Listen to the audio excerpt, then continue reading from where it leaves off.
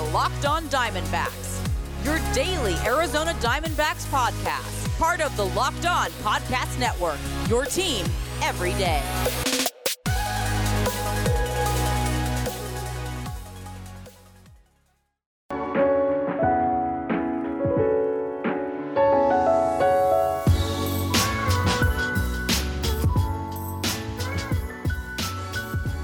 Welcome back to the Locked On Diamondbacks podcast. You're part of the Locked On Podcast Network. Your team every day. You're listening to who? The always wonderful, and might I add, handsome host of this podcast, multimedia journalist and graphic designer. So please go check out my website, millerthomas24.myportfolio.com. On there you can see all my latest work, from my packages to my articles to my photos and my graphic design. For today's show, we are giving World Series predictions, I guess. I had the White Sox going to the World Series. They lost today to the Oakland A's, so that kind of messes up that prediction in that one. So that's what happens when you do these predictions too late. You're going to mess some of them up, and that was on me. I should have done this a little bit earlier, probably before the playoffs started, but don't worry. I'm still going to do my series-by-series predictions as we get updated and as we move through the playoffs. So I have my set predictions before the playoffs started, and I got my predictions once the series start and I see who the teams are actually playing against. So I'll have two set of predictions pretty much, but White Sox losing to the A's really tanked my predictions, and that was a series I was really excited for the White Sox, because I think the Oakland A's are just one of those teams that just always are good in the regular season and then just don't convert it once they get to the playoffs.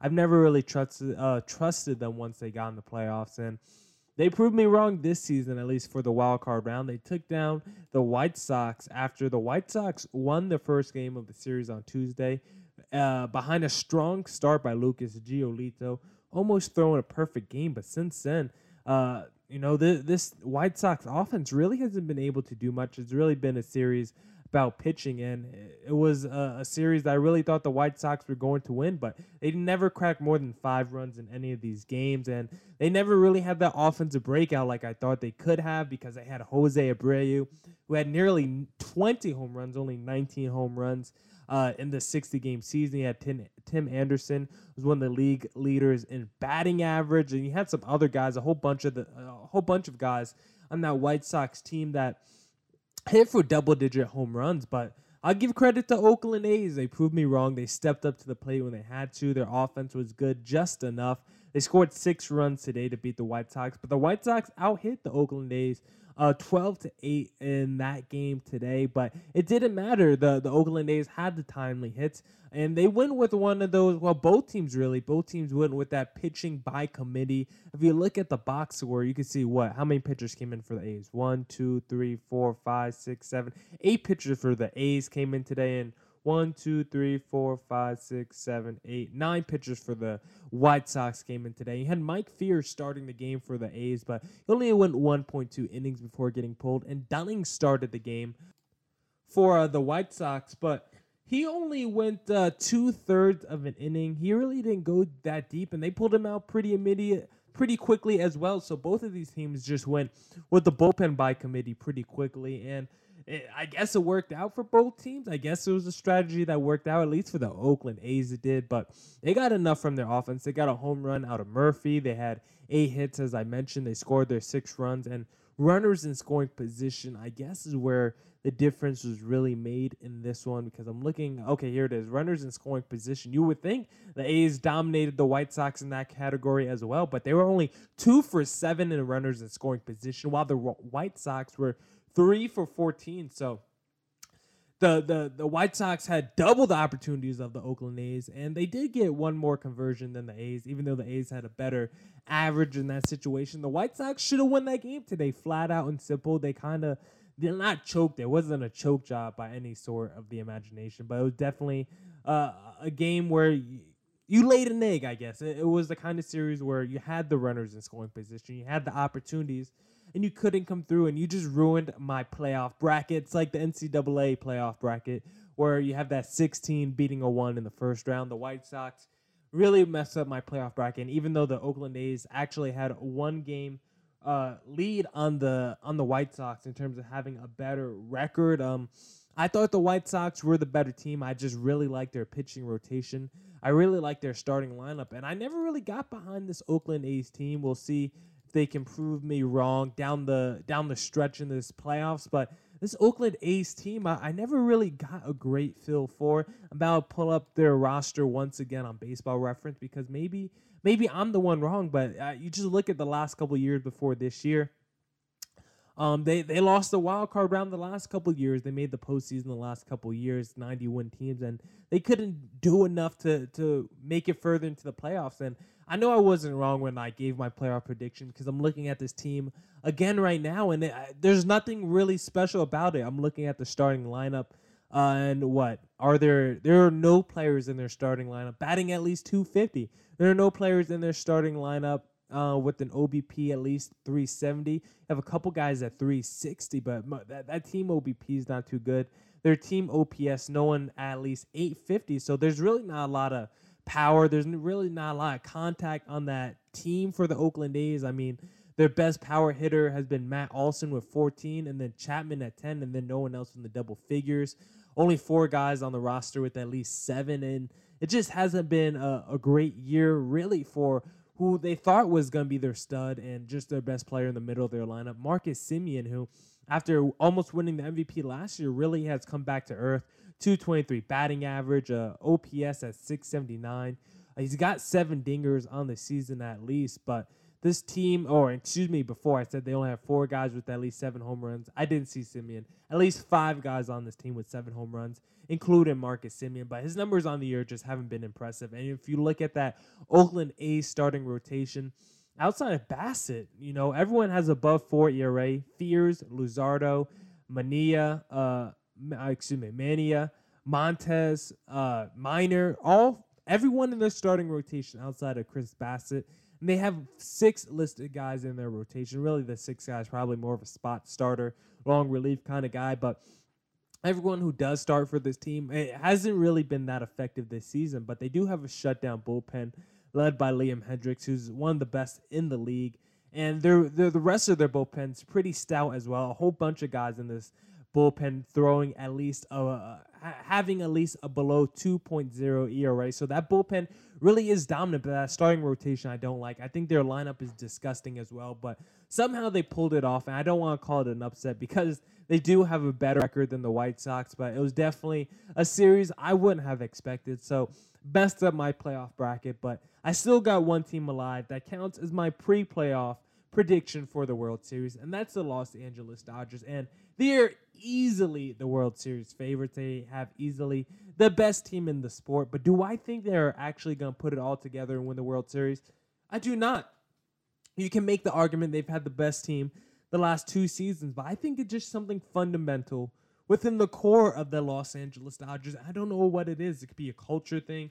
Maybe it's from the top, but it's kind of like one of those teams like, the Clippers, who doesn't matter how good their team is, they just can never get out the second round, and we saw it again this year. And it could be, Clayton Kershaw could play a factor. Maybe it's ownership. Kershaw is one of those guys who's Peyton Manning-esque.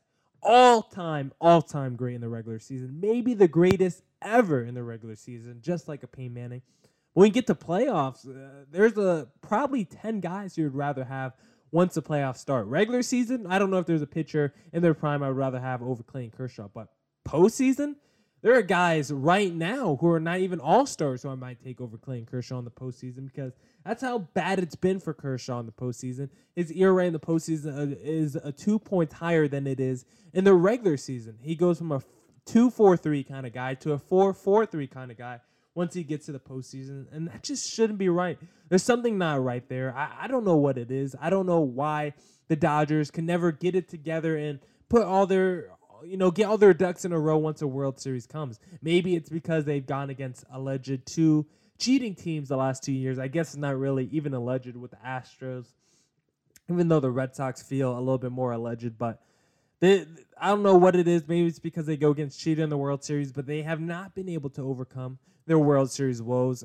Part of it's because of Kershaw. Part of it's some of other variables why they haven't been able to win. But if I do see the Dodgers in that World Series, I will not be picking them. I don't think they're mentally tough enough to overcome whatever opponents are from them. I don't care. It's obviously not going to be the White Sox anymore. I'm a huge Mookie guy. I think he's arguably the best player in baseball. In the postseason, give me Mookie every time over Mike Trout. Give me Mookie every time in those clutch situations over Mike Trout. But I don't think Mookie's going to be enough to overcome the struggles that the Dodgers will face in the postseason, or specifically in the World Series. So for that reason, I'm picking whoever comes out of the American League to defeat the Dodgers in 7 games in the World Series.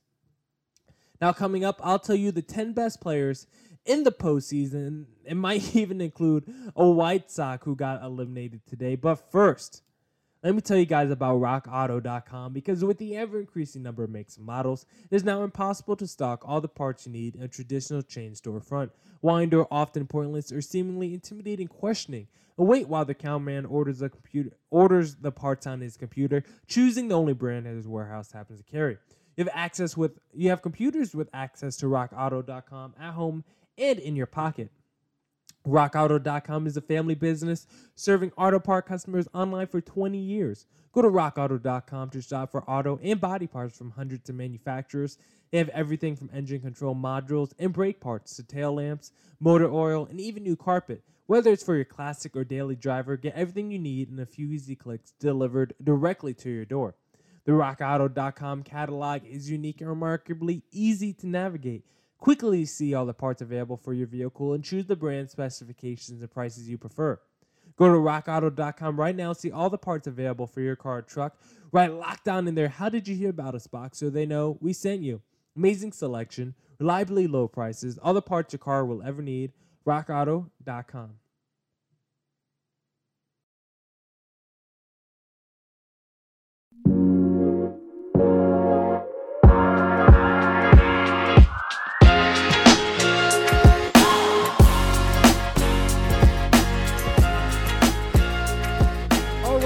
All right. Let's get back into it, and let's break down the top 10 players in this postseason, and it might even include a guy who's already eliminated.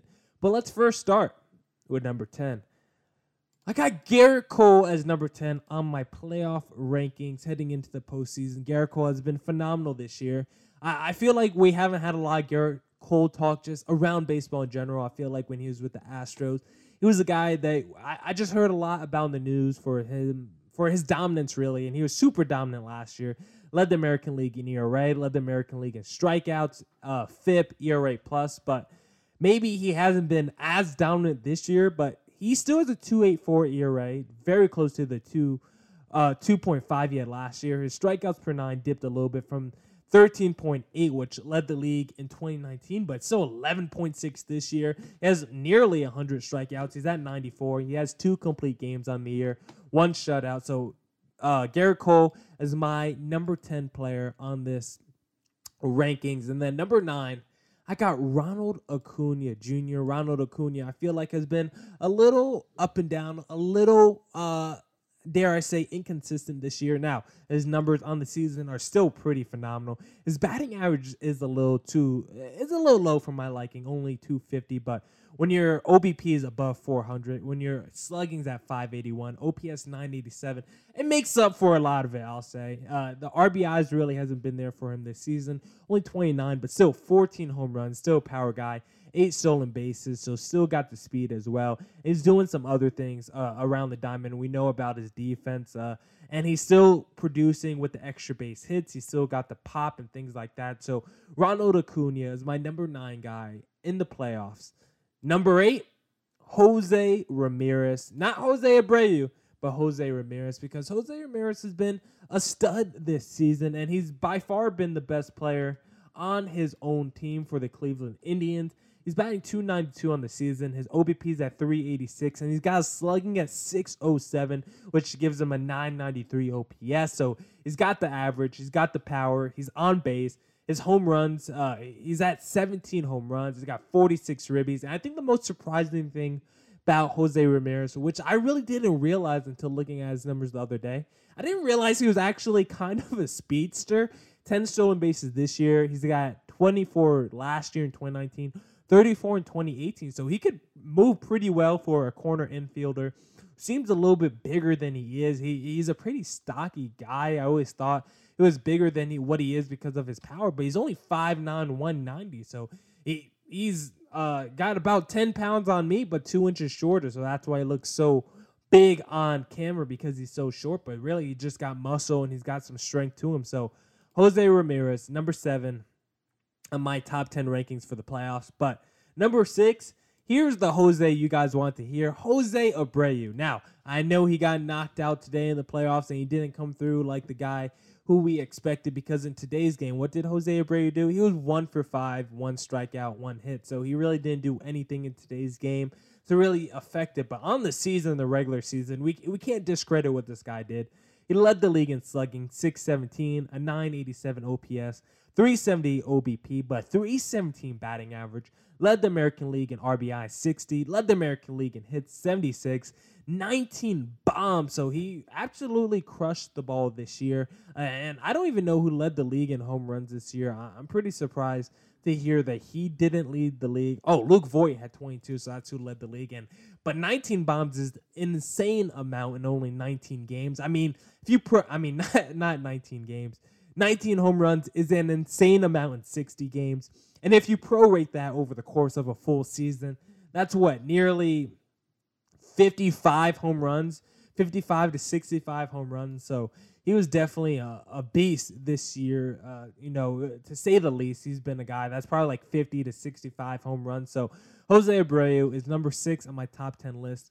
And then number 5, I got Manny Machado. Not much to say here. He's been a stud for years now. He's been a beast for years now. And he's had a little bit of a down year the last couple of seasons, at least by his standards. We know he can hit for power and average. But last season, 2019, he only batted .256 with the San Diego Padres in his first year with the team. 32 home runs still. Only 85 ribbies. But this season, he really picked it up, a .304 batting average, .307 OBP, a .950 OPS, and he's got 16 home runs. He's got 47 RBIs, and even got 6 stolen bases, which is the most since 2014. So you like all those numbers. He's got the lead defense once again, so I really like what he's done this year to get the Padres back into the postseason. But number 5 on my list is Trevor Bauer, who has just been lights out this year as a pitcher. Probably one of the favorites to win the NL Cy Young, and how can you blame him? In 2018, we saw flashes of this guy. He had a 2.21 ERA in 2018, led the league in FIP, but it seemed like an outlier kind of year because he had 1, 2, 3, 4, 5, 6 seasons prior where he never had an ERA below 4. And then the year after 2018, which was last year, 2019, he had an ERA of 4.48, so it seemed like he went right back to his old ways. But this season, Trevor Bauer has been in his bag, a 1.73 ERA.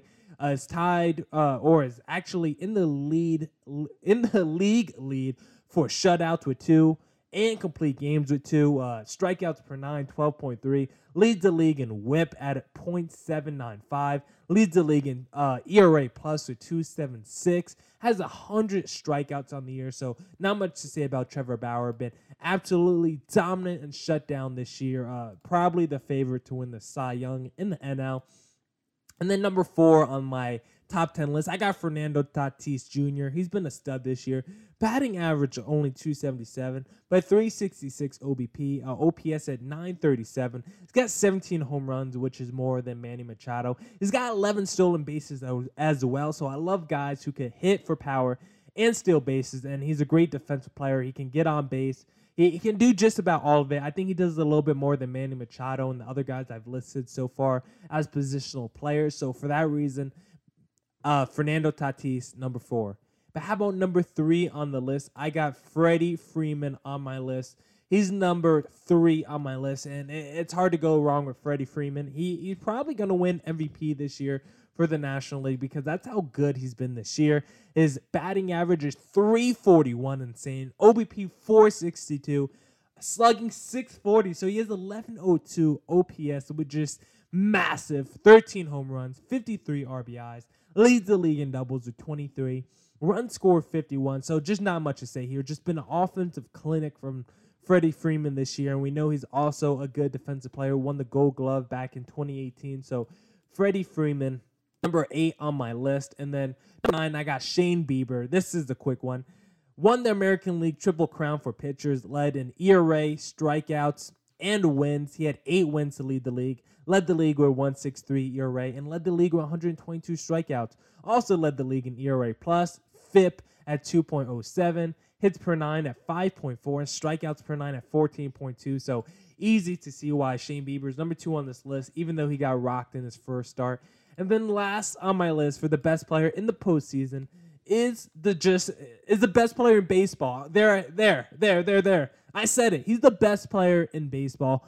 Mookie Betts, number 1 on my list. 292 batting average, 10 stolen bases, 16 home runs, 366 OBP, 927 OPS. I think there's no one I would rather trust. He's got the playoff experience. He's got the MVPs. He's had another good season, which even by his standards was a down year, which is still probably top 5 in all of baseball. He's still going to be an MVP candidate just because of how well the Dodgers have been this year. So number 1 on my not prospect rankings, but postseason player rankings is going to be Mookie Betts. So just to run it real quick for you guys one more time to recap it. Garrett Cole at 10, Acuna at 9, Jose Ramirez 8, Jose Abreu 7, number 6 we got Machado, number 5 Trevor Bauer, number 4 Tatis, 3 Freeman, 2 Shane Bieber, and number 1 Mookie Betts to give you my top 10 rankings for the postseason.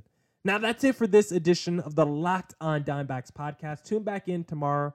Well, I have one more interesting topic to talk about pertaining to the MLB postseason. But as always, stay healthy and stay tuned for more Diamondbacks coverage and insight by the podcast that brings you more news and coverage because it's your team every day. Peace!